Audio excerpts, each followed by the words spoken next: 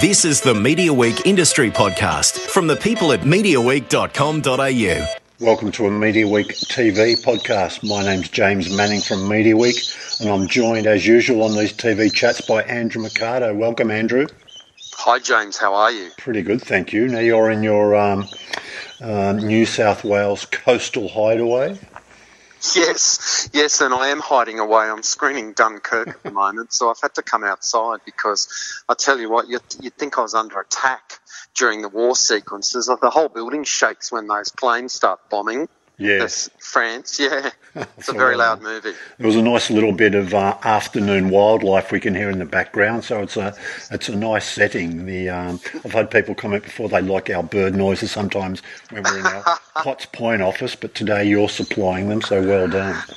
Yeah, no worries. It's been a little while since we spoke, I think, so I might have to get you to jog my memory on some of the topics as we get to them today. But one of the things that definitely has started since we last chatted is Hell's Kitchen Australia.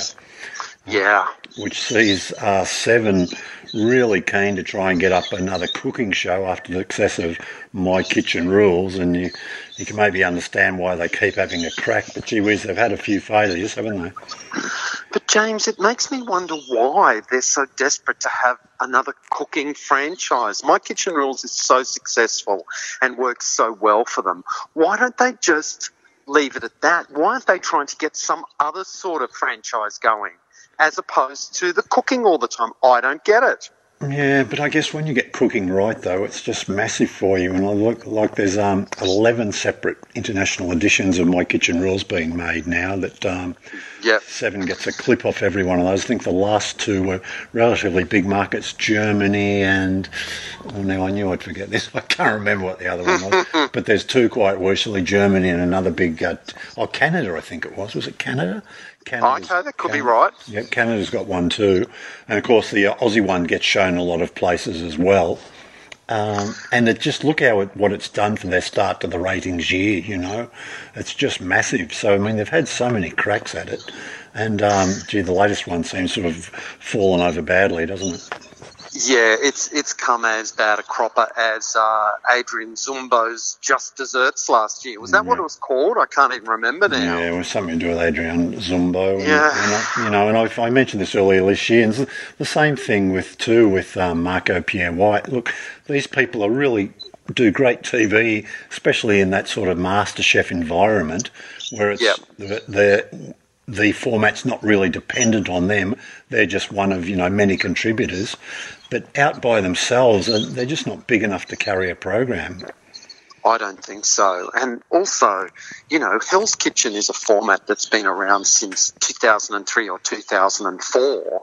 And Gordon Ramsay's always sort of helmed it in, the UK version and the American version. Look, if they'd gotten Gordon Ramsay to do the Australian version, I mean, he still rates on TV. That might have made it. But to do his show without Gordon Ramsay and then to cast it with a really uninspiring group of near celebrities, it just was kind of a bit doomed to failure before it even aired, I reckon. Yeah, you're absolutely right. You've gone through some before. We've got Sam Frost, Candice Warner, David Oldfield, Gaz Beadle. Stop me if there's anybody you've heard of before. Isa Schultz, Deborah Lawrence. I mean, she's not going to draw a crowd on her own, is she? Lincoln Lewis, Jess Fox, Willie Mason, Petty Fleur Beringer. Yeah. Look, I think Michael Idado nailed it in the Sydney Morning Herald on the weekend where he sort of said, just because you've been a contestant in a reality TV show, that doesn't then make you a celebrity to then appear on another reality TV show.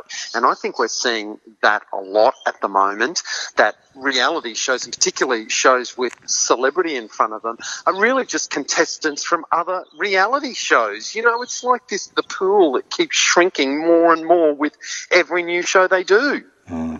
And just on that Gordon Ramsay thing too, I think Gordon Ramsay is a lot different host, and it's a lot different show, isn't it, to the one Marco Pierre White's delivering. Gordon's very confrontational. He'll give the contestants a really hard time, maybe not afraid to embarrass them, whereas Marco really operates on a different level, doesn't he? He sort of, he caresses them, he sort of tries to, motivate them into doing good work. But, how is Seven selling it? Are they selling it like the conventional Hell's Kitchen, or are they really trying to sell this warm and fuzzy one? And does it work as a warm and fuzzy format? No, and I mean that the set, you can tell it's a set. They're not in an actual restaurant. They say there'll be real diners coming, and then the real diners turn out to be Larry and Kylie Gillies from the morning show to cross-promote another Channel 7 show, and you go, oh my God, there isn't one single element of this show that's actually working properly. Sure. Yeah, no, it's not terribly good. And there's some more to come this year. We've got Family Food Fight coming on 9. So, the success rate of these shows isn't great, is it? So you've got to think the odds would be against it being massive, but it all depends what it's up against. There mightn't be much else on this year. I don't know if Seven have got any knockout content left to come this year. No, their cupboard seems to be bare. We know they've got Little Big Shots still to screen. And, Family Food Fight, look, that's a good title, at least. And it's, it's going to be obviously be Nine's version of My Kitchen Rules with a few little changes in there. But, everyone's so desperate for that cooking show. I just think that Seven needs to say, we've got one really successful cooking show. Let's try and think of something else to get and stop trying to get a second cooking show off the back. It's one too many for me. Yeah, but then cooking, it's Seven's biggest show of the year. MasterChef, it's 10's biggest show of the year. So, you do get it right. You sort of, you can lock away 13 weeks of pretty good ratings, but if you don't, you're just burning a lot of money and getting a lot of weeks with nothing on air. A show that's really kicking goals for Nine again this year in season 13, The Block. It's doing fantastic business, but they're, it's good, but how good is it, Andrew? How much could we take of the format? Well, look, certainly Shelley Craft has been quoted in the newspaper recently as saying that she's pitching for a 24/7 non-stop channel of The Block, and it's like, Shelley, please. You're having a laugh, aren't you? I mean, that would be the literal definition of watching paint dry, wouldn't it? Yeah. But, I said that to Amanda and Jonesy on the radio, and Jonesy immediately said, well, I'd watch it, because some blokes would watch renovations and would watch every last minute of it.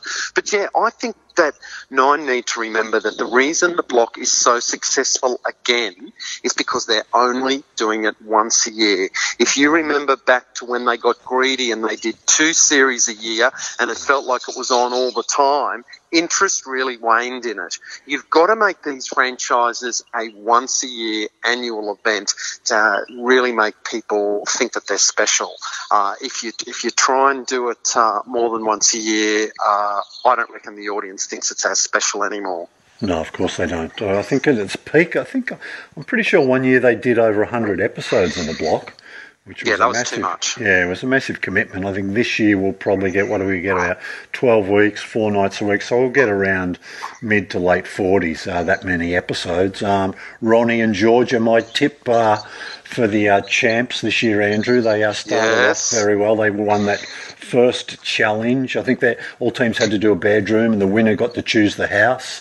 So Ronnie and Georgia picked what could possibly be the best home, they thought, although it's right in the middle. You think one of the end houses on that whole development might be the pick, but they got the house right in the middle. And I think they fell over in the second challenge, but they've come good. They won maybe the third challenge. I'm losing a little bit of track of the numbers, but they look like they're going to be doing very well. Well, they're the most professional renovators there, aren't they? They do it all the time. They pretty much seem to do it for a living. Sure. He's a professional plasterer, Yeah, and you just look at the ones from far north Queensland, the former football player, and they've never renovated before. And then you look at that older married couple that you see their house and they haven't finished one single room in their house. They've got a house completely still under construction. They haven't finished one single job there yet. And you think, they're not going to win. Yeah. It's weird, isn't it? Because this year I think every couple except the one you mentioned has like a tradie as one of the team members, which you think, was that really in the spirit of the show? I don't know, but I mean, it's obviously making good TV and people are watching it. Yeah. Look, it's still cast very well, let's face it. Yeah.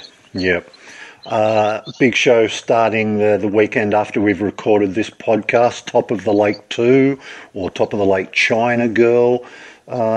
Big things are expected of this. It's getting rave reviews all around the world.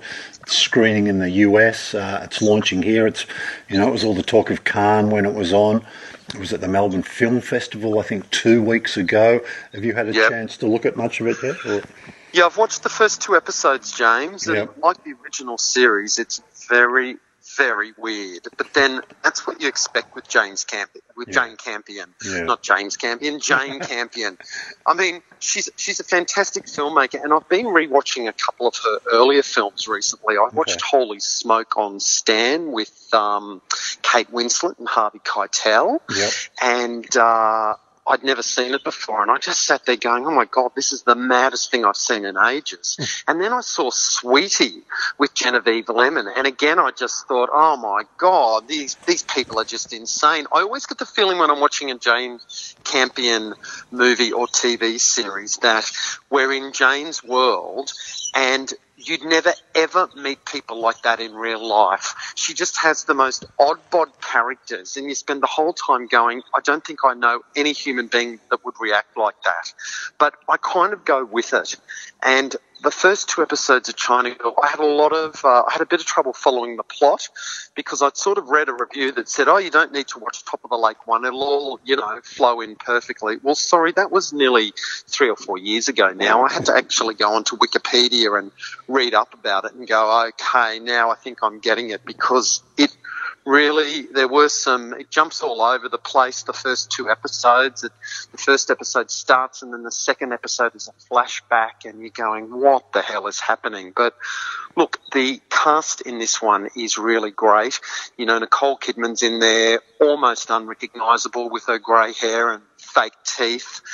And you've got Jane Campion's daughter in there, a little bit of nepotism there. And then the really odd thing that I'm noticing, James, is how many comedians are in the cast this time. Yes. Adam Zwar, Kim Gingell, Kristen Van Vuren from Soulmates, Shane Jacobson's brother, Clayton Jacobson, Mark Downey, all these kind of actors / comedians that you're used to seeing in quite funny roles, all in this like really kind of very serious, very grisly murder mystery type thing, and it kind of throws you a little bit. You think, oh my God, what am I watching here? Am I watching one of Jane Campion's mad things, or is this meant to be a really serious drama? And it's the latter. It's meant to be a really serious drama all the time. So, still I'm only 2 episodes in. I've got to make it to the end, but you certainly can't look away from it. It's certainly quite fascinating to watch unravel. Yeah. Look, I'm with you on a lot of those things. Yeah, those comedians. It was weird seeing them in sort of relatively minor roles, weren't they? But quite still sort of critical to the plot, I guess, at times. But Kim Gingell, I was at the start. I was thinking, is that Kim Gingell? It sort of looked like him, but you never got a good look at him front on or anything, did you? So it was it was hard to work out if it was him. And then Shane Jacobson's brother. How much do they look alike? Well, I thought it was Shane Jacobson. Same. I did, and I kept thinking, but it's not him, is it? It's a little bit different. Then I realised, it's his brother. And of course, they think was he direct Kenny, I think, or he wrote Kenny? They worked on Kenny, the movie. He was involved in it, Yeah.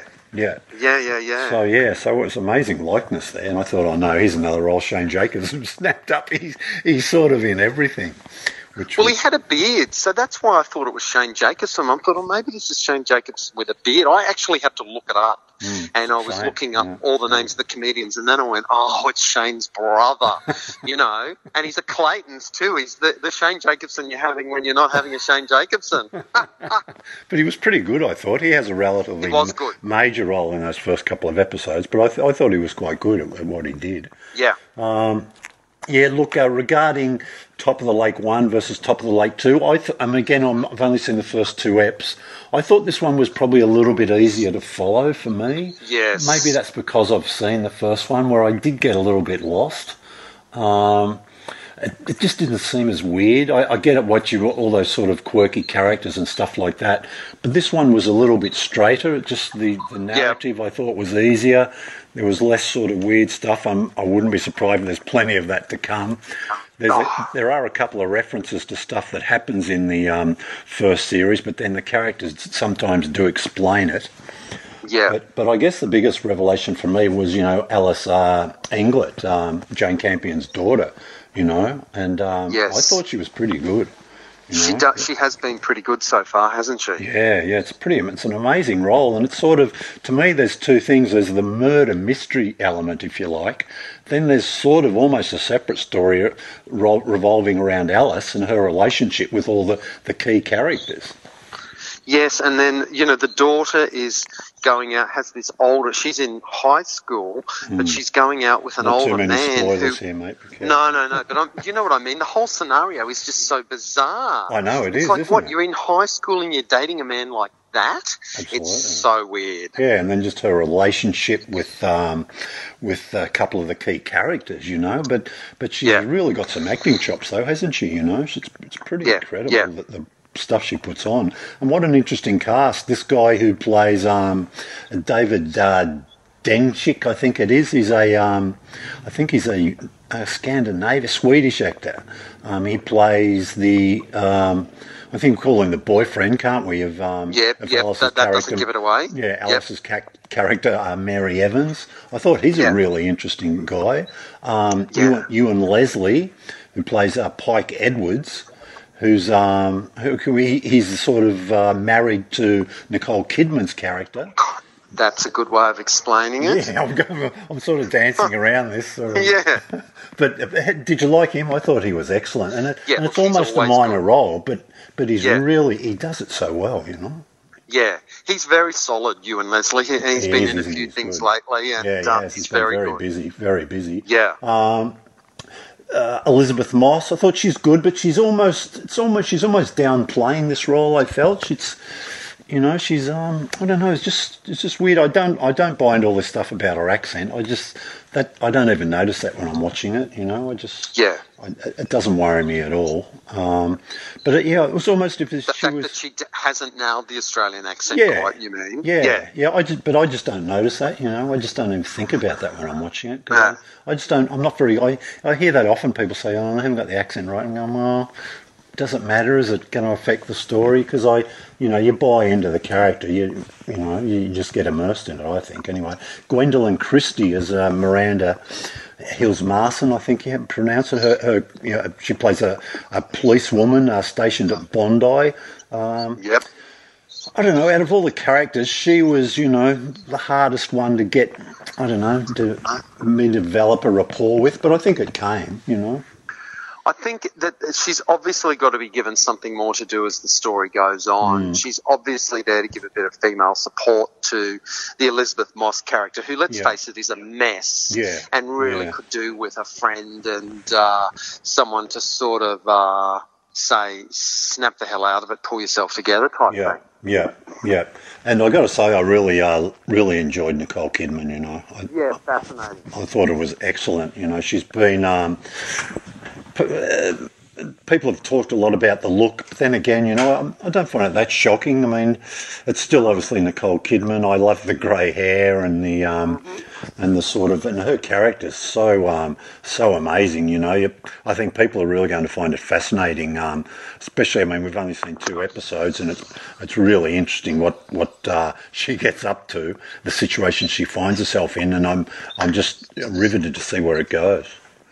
And the type of parent that she's playing, I actually found her to be one of the most interesting characters in it so far. Yeah, it's got so much. The one I want to know more about. Yeah, it's so rich, isn't it? So look, I'd really urge people, even if they, maybe didn't warm to the first one too much, look, give this one a little bit of a go, and I think you'll really find it good viewing. Yeah, for sure. One of your favourite series, and I think it was in your top 10 last year, is back for a second season, Dr. Doctor? Yeah, absolutely. I've watched the first 2 episodes of this season, and it just kind of picks up where the last one left off, a couple of weeks in between. And, I thought it was really, really good. I was so happy with the way that it rated last night, James. It was pretty much bang on what it did last year. Yep. Yeah. And in terms of total viewers, it really smashed Offspring, didn't it? Although Offspring still gets those key demos and skews very female. But, Dr. Doctor is a crowd pleaser. And I just think that, Roger Corse is so good in the title role, and the supporting cast around him, particularly Tina Bursell as his mother, who's playing the corrupt mayor, she's just really chewing up the scenery and stealing a lot of those really great moments from everyone. So, I just think it's a really enjoyable, good Aussie show that's it's one of those shows that kind of has something for everybody. And sometimes those shows with broad appeal kind of get a bit lost because they're so broad. But this is one Australian drama that Nine have absolutely nailed. Yeah, look, they have, and I was lucky enough to speak to Ian Colley from Essential Media. He's one of the key creatives. I think he created the program, and he's worked as a writer and executive producer on it. And it's just a fascinating success story for Essential. I think it's their biggest, or one of their. They're usually, so you find their stuff on the ABC or SBS. They did Rake, of course, which is probably their biggest hit. But I guess this is sort of challenging that now for it to be a bigger hit. It's getting bigger audiences than Rake did, because it's on a commercial channel who can promote it a bit harder. But Nicole De Silva's there, Roger Corse you mentioned, Hayley McElhaney's good in it. As you say, Tina Bursell. Now it's going to be up against some other Aussie dramas, though it's up against Offspring at the moment, and I think that'll be replaced by the Wrong Girl in a few weeks. Yeah, well, I wonder. I did read somewhere in the paper today that The Wrong Girl was coming to 10 on Thursday nights. Is that a misprint? Because I would have thought that it was a shoe-in to kind of replace Offspring, which seems that, that 10 are promoting it as final weeks. But I read something today that said Thursday, and I thought, really? I bet, but I'd be very surprised. To me, it feels like it's going straight into that Offspring time slot to come in after The Bachelor and The Bachelorette and keep those female viewers. Surely, because I think, Gogglebox will be back after this season of Common Sense finishes, and I don't think there's any... Well, they can't really move Gogglebox because Lifestyle gets the first screening on the Wednesday spot on, night. James. They won't want to move that. And why would 10 upset what's working for them on Thursday nights with Gogglebox? So, someone's got that wrong today. Yeah, you're right. Yeah, and Sisters will then follow on to round out the year for 10. I guess. After Wrong Girl finishes, then we'll get Sisters. And another show that's on 10 schedule that I'd forgotten about was Wake in Fright. Yes. Because we haven't heard much about that the last few weeks, but that's still on track to screen this year. Are you sure they're going to screen Sisters this year? Because I'm not seeing it in that kind of general promo that 10 are airing, where they're talking about Wake in Fright, showing Sophie Monk as The Bachelorette, and kind of doing a general look at us type thing. I'm not seeing any footage yet from 10, no promos. Well, I did check that fact this week because I had a bit of a chat to Rick Mayer about The Wrong Girl, which we'll be putting in the magazine shortly.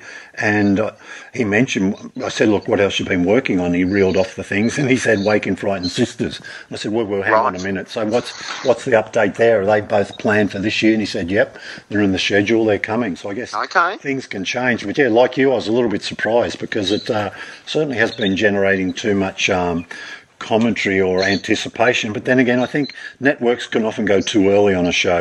Don't build expectations too far away from broadcast date because people will forget. Do it. Do it in the week before it's on air, or 10 days or something. But then so people can get it on their radar and then watch it when it comes on. I mean, Wake in Fright is hugely anticipated for me. It's, I think it's the greatest Australian film of all time. So it's a huge gamble to take on one of the greatest Aussie movies of all time. But from the promo that I've seen and the cast that they've got, I think they might be about to pull it off. Yeah, you would hope so. I don't think anybody wants to see this sort of, if you like, event TV drama sort of be considered too hard. I mean, but gee whiz, people will be thinking that after Blue Murder, though, maybe, won't they? Oh, well, that's true, yeah. There was the disappointment. Yeah, I think it launched with around, 700, something like that, maybe high sixes, and then it dropped to just a bit over 500,000 for that second episode. For night two, it was disastrous night two, considering anticipation around it. Yeah, look, it wasn't bad, but I don't know, it just didn't hit all the right buttons for me. It was interesting, and I still enjoyed it. And it might even make my sort of expanded best list for the year, but I can sort of see how a lot of people didn't engage with it. It just felt to me like another episode of Underbelly. I just didn't feel like I was watching Blue Murder. To me, they're all sort of starting to merge into one. They're all using the same actors. There's so many Australian drama stories now about crooked cops and criminals, and to think that Underbelly's back there now doing Chopper, it's like, are you kidding me? We've seen all that. It's been done to death. I just think we need to find new things to make Aussie drama about, quite frankly. Yeah. There was some interesting casting decisions in that Blue Murder 2, wasn't it? Which I'm just not sure how successful. I thought Richard Roxburgh was good, and he was great. He sort of portrayed such a weird character, Roger Rogerson, wasn't he? What was his motivation? Because he didn't seem to have great wealth or anything, did he? He still lived in a little suburban shack. He didn't sort of enjoy the benefits of the evil life that a lot of his gangster colleagues did. But he just, he was a nasty bloke, wasn't he? Sure was. And I mean, to me, one of the most disappointing parts of Blue Murder is that after all that, when you get to the crunch moment of them going into that storage shed where one of them's about to shoot Jamie Gow before they dump his body in Cronulla. And, of course, we remember from the court case that Roxburgh and the other bloke both accused each other of pulling the trigger. And, of course, they go in and pull the garage door down and you hear a shot, and that's the end of it. It was over. They had nothing to add to the story. And that was, for me, was like just a really bad ending. I went, oh, my God, I've watched all of that, and they're not even going to take a guess at what happened in there. Wow. Yeah. What did you think of Toni Collette's character? Oh, I just thought it was kind of ordinary. I didn't really think it was one of her strongest roles. And I must admit, I looked at her and just thought, you're an idiot.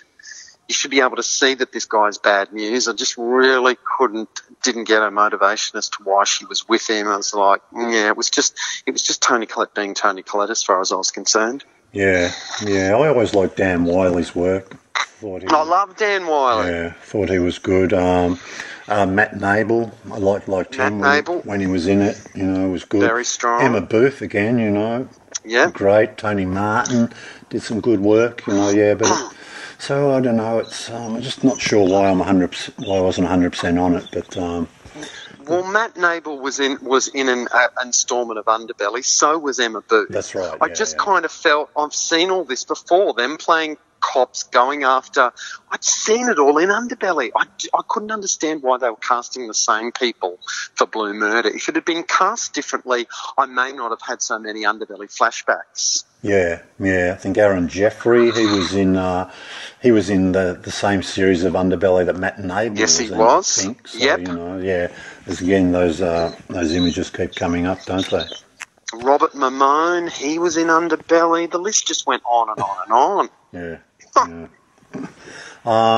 Still on dramas, the soaps, what's happening on the soaps. I love getting my updates about what's going on at Neighbours and Home and Away. Let's start with Neighbours. What's going on? Well, Neighbours pulled an absolute out of the bolt shock on Monday night. All of a sudden, you might remember earlier this year, great fanfare around the return of Madeline West to the show after many years. It turned out that she wasn't back playing Dee. She was playing a con woman called Andrea who looked like Dee. It all went very badly. Just after she got Toadie to sleep with her, he discovered she was a fake. His marriage broke up. So for the past few months, he's been trying to get back together with his wife, Sonia, and he just reunited with her on Monday night. And then the next scene, there was Madeline West again sitting on a park bench in a white dress, not dissimilar to the wedding dress she was wearing when she went in the Commodore station wagon into the drink in Port Phillip Bay and went missing all those years ago. Right. And this bloke walked up to her and said, "What are you doing?" And she said, "I'm just thinking about old times." And then when the credits ran, the credits said, "Special appearance by Madeline West." So the credits then didn't say whether or not she was playing Dee or Andrea. So the fans have gone wild, James, and clearly Madeline West is coming back, and so they should get her back. I mean, there was so much fan interest around that, and particularly in the UK, when that episode went to air, the Brits went absolutely crazy that she was back in the show. So good on them for pulling something off and keeping it under their hat too. Yeah. What about Home and Away?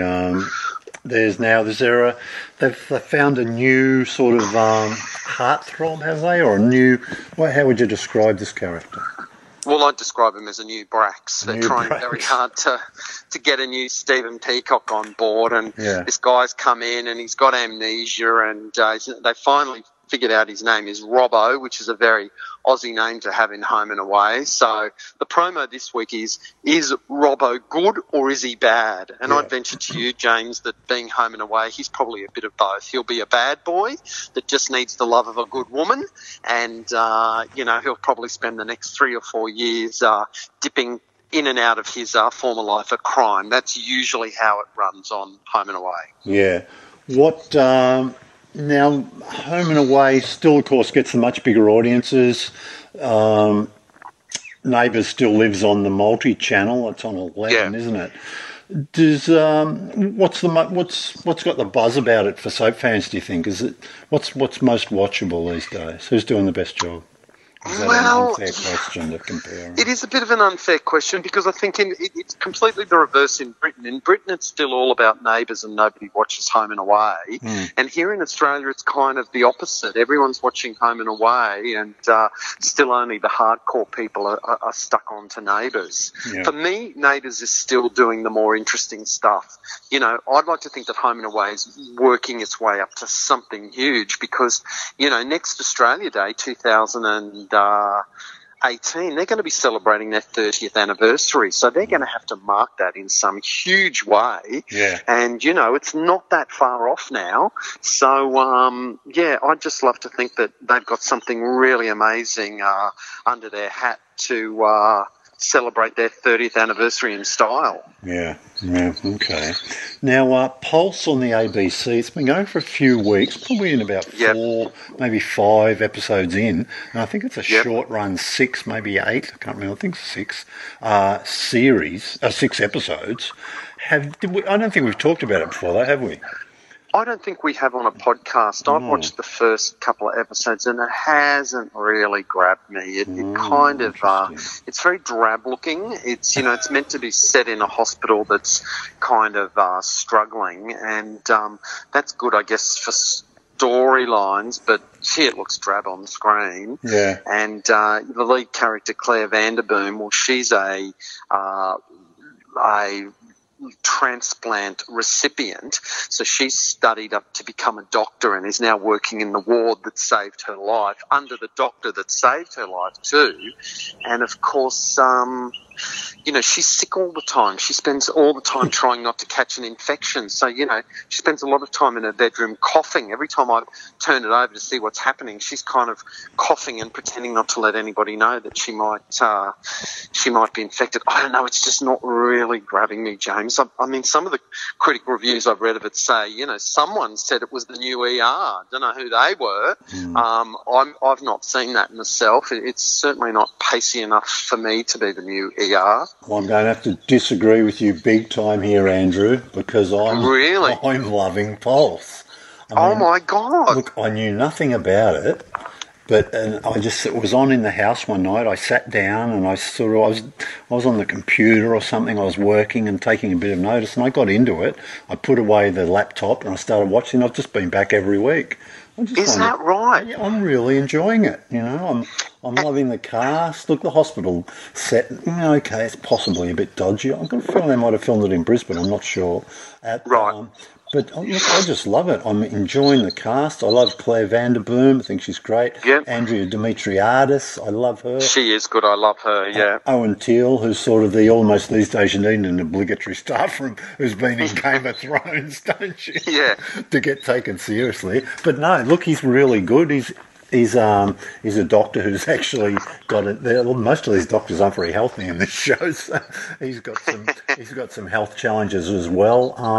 But no, look, I'm really having a good time, and I'll be sorry when it ends. So I certainly hope they go. Susie Porter's in it again. There's not much she's not in these days, is she? No, that's true. She gets a role in everything. But yeah, no, look, I'm really loving it. Who was it? Chris Wilde was one of the co-creators, so he's got a sort of a pretty good resume in Aussie dramas. Think back to things. Yeah. I think he worked on East West 101. Yeah, he was a writer on GP. Isn't Chris Wilde a girl? Back in the day. Oh, it's a she, is it? Sorry. Yes. I think I've even interviewed her at some stage. Yeah. So, yeah, look, Chris with a K. Yeah, it is. Yeah. Yeah. But yeah, look, Something in the Air and Deep Water. Involved there right. too. But yeah, look, I'm loving Pulse. No, there's actually 8 episodes. So, okay. Yeah, look, I'm really looking forward to the last couple of those. And at this stage, it's on my best list for the year, I think. Wow. Okay. Well, I've completely missed the boat. I watched the first 1.5 episodes and just didn't get it. Yeah. And I'm more excited about the fact that the promos on ABC would indicate that when it finishes, Glitch Series 2 will take its place. I'm a bit more pumped for that. Oh, okay. Well, that's interesting. What else did we talk about the new Stan sort of commissions and the little upfront showcase they had a couple of weeks ago? No, we did not. And we haven't talked about Romper Stomper, the latest in Australian movies being remade for TV, hot on the heels of Wake in Fright, Picnic at Hanging Rock for Foxtel, and now we have a new series of Romper Stomper 25 years after the original. Yeah, it's amazing. They're working pretty quickly on it too. I think work only started, a fortnight ago this week, and they're hoping to have it up for maybe December, January to screen across for the summer. So they're certainly not wasting any time on it. And if you'd asked me who would make Romper Stomper, I wouldn't have really picked John Edwards. I'm not sure why. No, I don't think I would have either. But it's because you would imagine it's going to be quite an edgy drama, maybe, because the film certainly was. It was controversial back in the day. Hugely controversial. And I don't think they'll be shying away from that in this one because you could argue it's even more topical now, some of the subjects that it's going to raise. But yeah, he's working with his son Dan. Yeah, I think it's a really interesting choice to do because you're absolutely right. I know they're going to kind of move it because 25 years ago the enemy was the Vietnamese. Right. Yes. And of course in today's modern Australia the enemy is the Muslims. So you've got the same characters, Jacqueline McKenzie reprising her role. Yes. You can't get Russell Crowe in there because he's dead. He was killed in the first one. But fascinating to see where those characters have ended up. And it sounds like some of their kids, or they're still heavily involved in this kind of white nationalist movement. It could be really incredible. And, let's face it, John Edwards did a fantastic job turning Puberty Blues, the movie, into a TV series and expanding that story and giving more scope to some of those background characters. Yeah, absolutely. A few other things there. The showcase I went to, they showed a trailer from Wolf Creek, the second season they're doing of that. And gee whiz, that looks really good. That was a classic. There's the trailer at their work. They're still in production in South Australia, of course. I think it finishes later this month. But the John Jarratt character, Mick Taylor, in the trailer, is sitting at a roadside cafe, at a petrol station with a cafe at the back, and there's a tour bus there with people getting back on the bus, and you hear a character counting 1, 2. He's counting the the tourists as they get on the bus, and the camera pulls back, and it's Mick Taylor. And it's just so well done that, it's really really amazing. Of course, if you watched the first season of the Stan's series, you were left in a bit of doubt at the end, weren't you? If maybe Mick Taylor, because he got a pretty good hiding at the end of that, didn't he? You think, he sure did. Did he survive that? And I think the very last frame of that, you see his car comes driving back down the road, but you weren't sure who was at the wheel. So I guess it left open the possibility that it was him, and guess what? It was him, because he's back for season 2. Look, he's almost turned into a sort of a supernatural killer like you'd find in a Halloween or a Friday the 13th movie. He can't be killed, James. No. So I guess we're all going to, it would be interesting how they end this one, won't it? If they, if they have him getting copping it or getting sent to prison or whatever happens, you got to think, we'll see. Yeah. He'll manage to get out of this somehow. Of course he will. Yeah, but at it was quite a clever thing at the upfront. They did a couple of Skype chats. The first one with Greg McLean, who was in the editing suite working on the program. So that was really good. And then they did a cross to John Jarratt on a separate call. He was on location out in the sort of looked like the South Australian desert or something. So it was a really clever little thing. And it was obviously Stan doesn't throw around the money like the big broadcasters do, but it was a very clever little thing to do. And it was they just did it on FaceTime on an iPhone and patched it through to the screen in the little theaterette where they were. But it was really effective to give you a taste of it. It was almost like a set visit for the people who were there. Interesting. And James, have you watched their drama, which has started, will be streaming now on Stan? The Other Guy, is it, with Matt O'Kine? I have seen the first one. Yes. Yeah, I've watched the first 2. Look, I wasn't a fan of that first ep, I've got to say. No. I just really didn't like it. I have read a few reviews that made me think, well, maybe I should give it a go. But just the plot line of that first one, that somebody wet the bed. I don't know. And I just found that just so... I just couldn't see that was the basis for a story, and the whole show they're just walking around with this mattress that's been pissed on, and that was sort of the central dramatic thing, and there just wasn't much else in it that interested me. Am I too harsh on that? Look, I didn't love it, James. To me, it just felt really obvious, that you've got a former Triple J breakfast radio show host who makes a show about a breakfast show radio host, and he's sort of, dating dramas, and I can see what they're trying to do. I mean, this is very much, to me, aiming to that streaming market. The kids that do nothing but stream, they don't watch free-to-air TV, they just stream. That show is aimed at them. It's about their age group. They may find it hilarious. I'm a little bit older than that group, and I just find them with you. I just found it a little bit self-conscious. Yeah. And didn't think it was great. The one thing in it that I thought was really great, though, was Harriet Dyer as his best friend. Okay, who was the girl. Good, yep. Yeah, she was almost like a bloke in the fact that she was drinking a lot and very casual about going to the pharmacy and getting a morning after pill and all that. Yeah. She was great, particularly if you think about her role in Love Child, where she's very much the opposite of that type of character. I loved her in this. Yeah. But I don't know whether or not she's enough to make me watch that whole series. Yeah, look, I'm even further out of that demo than you are, I'm guessing. So, it certainly didn't gel or engage me at all. And I thought the production values, were just, I don't know, pretty shabby. But then again, maybe that helps for the whole indie edgy feel. I'm not sure. Maybe. But to me, there were some scenes, it was so dark, you could hardly see what was happening. And it just looked cheap and, which isn't a bad thing always, but I don't know. Yeah, I just didn't like it. Look, I'd definitely like to watch another episode but they did an interesting thing at the showcase. They showed 2 complete episodes And they were back to back. And so, but I sort of slipped out. I just thought, I'd already been there for quite a while. And the thought of watching a whole show during a showcase, it's just very unusual, let alone 2 episodes back to back, There is a really interesting...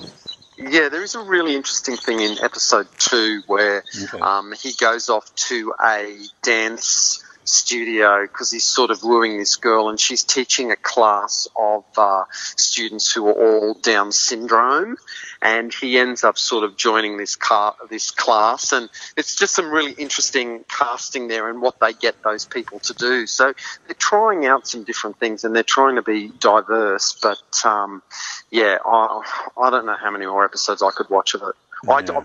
I really didn't like the stuff of him in that radio station with his kind of co-host and, trying to be the shock jocks. I really didn't like that part of the show. Yeah, no, I didn't mind that, but I didn't think it was great. But it was just really that plot line of the piss on the the mattress that's dragged out for a whole episode. It might have been good for one scene or something, a bit of a laugh, but there was very little else happening in that first episode. Something else Stan also did, they previewed their first original movie that they're making. It's called The Second, starring Rachel Blake and Vince Colosimo. Oh, yeah. And get this, Susie Porter, I think is in it too. But I love Susie Porter. But how much work is Vince Colosimo getting these days? I mean, you put on TV and they're all saying, he's up on a drugs charge, he might never work again. I beg to differ, he was in Offspring last night. Yes. He's in the new Underbelly, back playing Alphonse Gaetano again. He seems to be working all the time. When's he even getting time to take drugs and get pulled over by the police? I don't understand where he gets time for it. No, but he looks pretty good in this. They showed a few scenes from it. I think it's finished shooting there in post-production at the moment. Yeah, but it looks okay, so I'm probably looking forward to that. They showed a few things. There's a Sony Pictures TV production, Electric Dreams, and I think Stan is actually one of the production partners in this. Look, it's an amazing cast, and it's like there's 10 standalone episodes, but it's sort of a fantasy thing. And look, from what I saw, I don't know how much I'm going to be into it, but look, some of the people they've got involved, it's really impressive cast. Anna Paquin's in it, Steve Buscemi, Timothy Spall, who I love in just about everything he does. Love him, yeah. Who else? Terrence Howard, Vera Farmiga,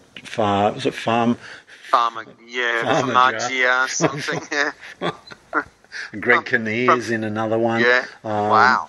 So, it's pretty amazing. I think Essie Davis might be in one too, is it? Bryan Cranston's in one. So some incredible people. So I'll definitely give it a go. But I just not too sure if it's my sort of TV. And what else? They've got some new NBCU content coming. So they showed that off too. But they've got Will and Grace, haven't they? That's it. Yeah, that's sort of one of the key properties they've got from that. And I think they start in September, so it's not far away. They will. If they're doing the same time as America, it will be. I'm loving the fact that they're bringing back some of these 80s, 90s sitcoms. Yeah. And one of the very interesting things about Will and Grace, and also what they're going to do with the Roseanne revival, is that they're going to completely disregard the last episode. Because in the last episode in Will and Grace, they had this ridiculous scenario where Will and Grace stopped being friends and didn't speak to each other for 20 years until they then discovered that their children in a flash forward were friends with each other. Of course that has to be forgotten because here we are, and they're still probably living in the same flat. They're still friends. And, of course, in Roseanne, she's going to have to rewrite history because in her last episode, she said Dan had died of a heart attack. Right. And, she'd been having this fantasy about winning the lottery, which was just bonkers.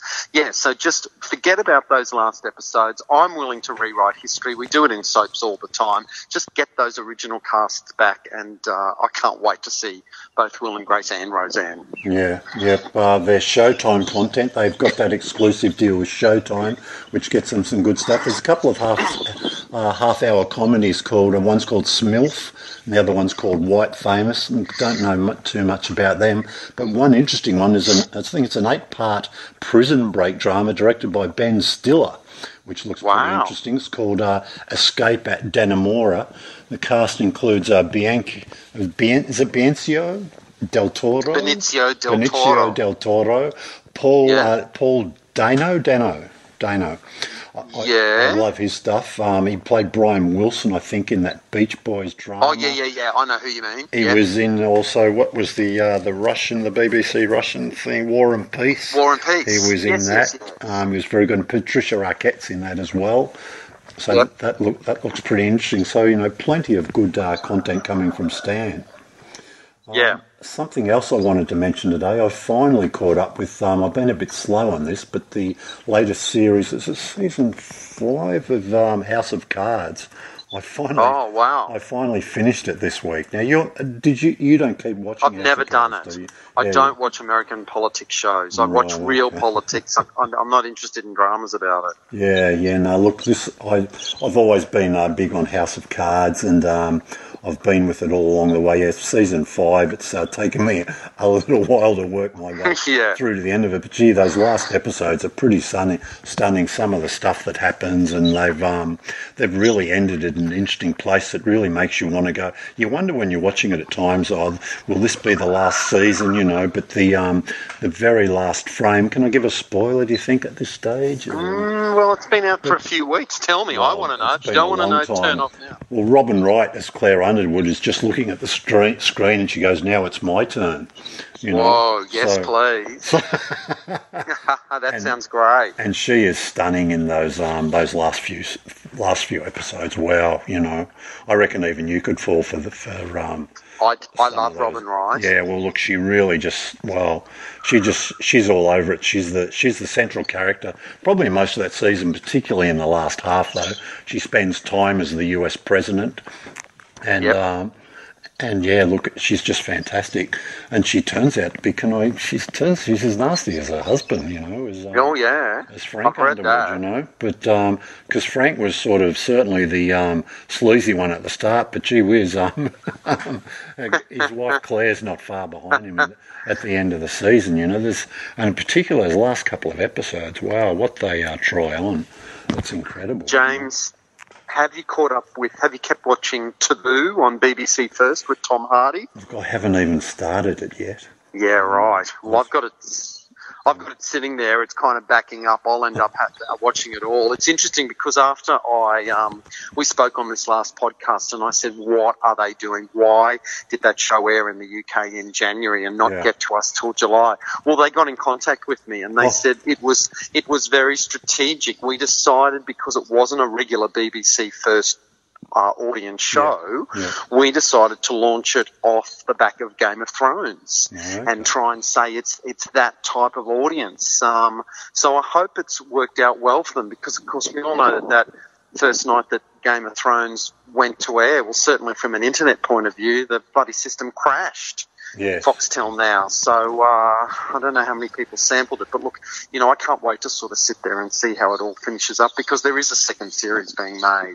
Well, I did notice it made the top 5 non-sport shows on Foxtel this week. Was there you go. Was Taboo on BBC First, so that programming strategy seems to have worked for them. Seems to have worked. And it's not very often something, one of those a drama like that does find its way into that top 5.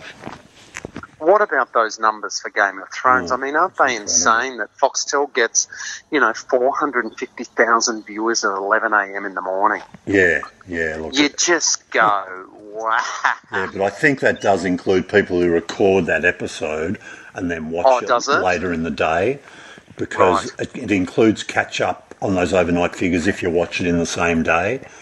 And I think the coding they have on it records whichever episode. So, and I think a lot of people might record that first time. Of course they would, yeah. And then maybe watch it that evening when they get home.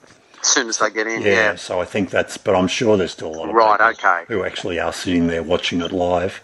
It's still a lot, isn't it, though? It's still like 4 times the audience of anything, the biggest show, any other show. Way above any of the football games, easily. Way above. Which are supposed to be the big deals at this time of year. But I'm loving this season. It's just fantastic. I'm still one episode behind as we talk, but there's only 7 this season, isn't there? Yeah, it's short. I think there's just 2 left as we're talking now. But this season 7's wonderful. That's just in the, I think it's the Spoils of War episodes, the most recent one I've seen. They have another big battle scene in that one, and gee whiz, that's the second massive battle in 2 seasons I think they've had. Isn't it is, isn't it? And, gee whiz, it must cost them a bomb to do that, but they do it so well. It's just incredible. What else? Anything else you wanted to mention? The first upfront of the year has been 9. Looks like they're going to be first with their upfronts this year. Is that right? Okay. Yeah, some of the invites went out this week. I'm pretty sure it's about. They've given people plenty of notice.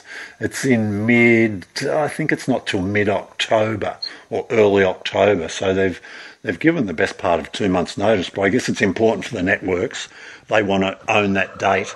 And get people to, put it in their diaries, so that lets 7, 10, Foxtel, SBS, anybody else that's going to have a showcase, make sure they program away from that day, so they don't risk not getting people. And I think it's going to be a lot shorter 9s up front this year.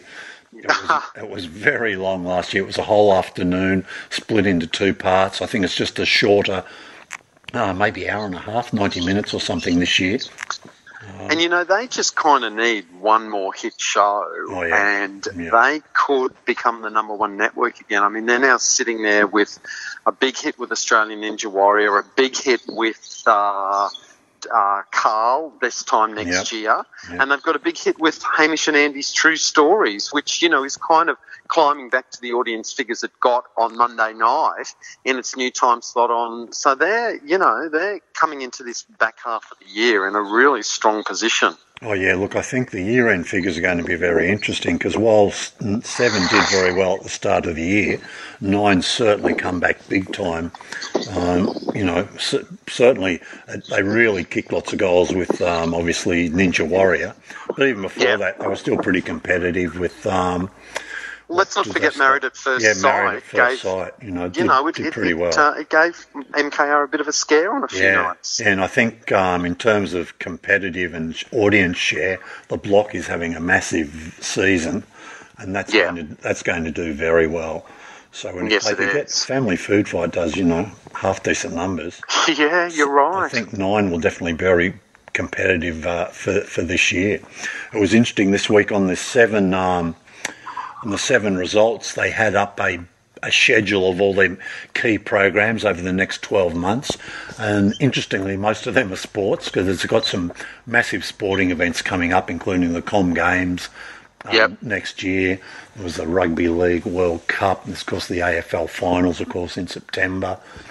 But one of the things was you get to, I think it was June 2018, and it's greyed out. There's nothing there, but it says major new format to be revealed.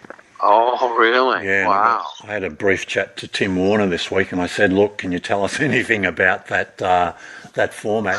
And I said, is this something you've already identified, or are you going out looking for something that you hope to have ready by June next year?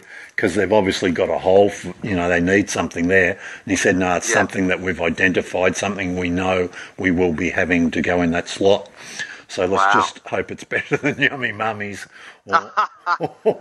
or maybe Hell's Kitchen. But they seem pretty confident they've got they've got something good for there. Look, I also had a quick chat to him and said, look, by your standards, you'd have to say you're in a bit of a rating slump at the moment. And he says, yes, look, we could be performing a little bit better. And I said, look, this whole food thing, you had great success with My Kitchen Rules, but you've sort of shown, that the success you've had with that has illustrated how hard it is to get one of those, because everything else you've had to go at in the food category just hasn't been successful. And he said, well, just don't worry about food. He says it's hard to get any genre away, which is probably right. We can talk about, it is hard to get a food show up. And it's hard to get anything up, really, to find that big hit, isn't it? And we should also not lose sight of the fact that they're still the number one network. Yeah, they've still pretty much won the year based on the fact that they've won the majority of the surveys. It's just that the narrative is that because they're number one and because it's getting every year, it's so close with 9, and the gap keeps closing bit by bit. Of course, the story is the fact that now they're in a bit of a ratings slump, but it shouldn't take away from the fact that when they do start that year with the Australian Open and the MKR, they're absolutely unbeatable for the first few months. Yeah, they absolutely are. You're right about that. Before I let you go, any other little closing thoughts this week? Any previews about what you might be casting your eye across next week? Look, I would encourage people to search out a article that Andrew Hornery wrote for the Sun Herald last week, in which he basically called it as he should have. The people who run off to the newspapers and say, oh, we have several production companies interested in turning our lives into a reality TV show. I mean, you and I, James, know that those shows never come to fruition, that is nothing but self-promotion. The latest was the art dealer Charles Billich, who, he and his wife said that they were sort of going over to LA to open an art gallery, and it was going to be a reality show, and they're swingers, and there was great interest from US networks. And of course, Hornery discovers in his investigation that they're self-funding it, as they so often do, these people. And you've got David and Lisa Oldfield telling the press, we've got several production companies interested in our lives. Say nothing and tell us when you signed on the dotted line, because all the rest of it is just self-promotion in my book. Yeah, you think a few of those local shows where they've tried, haven't they, with people? Yeah, it's never worked. They just don't work at all. They just don't work at all. Look, it creates a bit of media hype around it, but that certainly doesn't transfer into ratings, does it? No, it does not. Yeah, not at all. No. And the newspapers that are reporting these stories should do a little bit more investigation than looking at someone's Twitter feed or having that person say to them, someone's going to make a reality TV show of our lives. I mean, I can remember years and years and years ago the stories that Kyle Sandilands was going to have a reality show. That never happened either. Yeah. But I think he sunk a lot of his money into it as well, Sure. So it's never a guaranteed deal here in Australia. No, it's not. No. All right, Andrew, look, great chatting to you. I think this weekend will all be about China Girl, won't it? And we'll be looking keenly at the sort of reaction and the ratings, but I've got a feeling it's all going to be good. Yes, I think so. I think they'll be happy. Yeah. All right, Andrew, thank you. Continued success with your little cinema venture there. What's opening this weekend? Anything good? Well, we've got Logan Lucky, the new Steven Soderbergh movie with Channing Tatum, Daniel Craig, Hilary Swank. Great all-star cast. Yeah. Not a lot happening in the press about it, though. No, but look, Dunkirk is pulling the crowds for me. So as long as I've got one film pulling them in, I'm happy. Yeah. Well, good on you. All right, look, have a good weekend, and we'll catch up with you soon. Thanks, James. Have a great week. Okay, bye.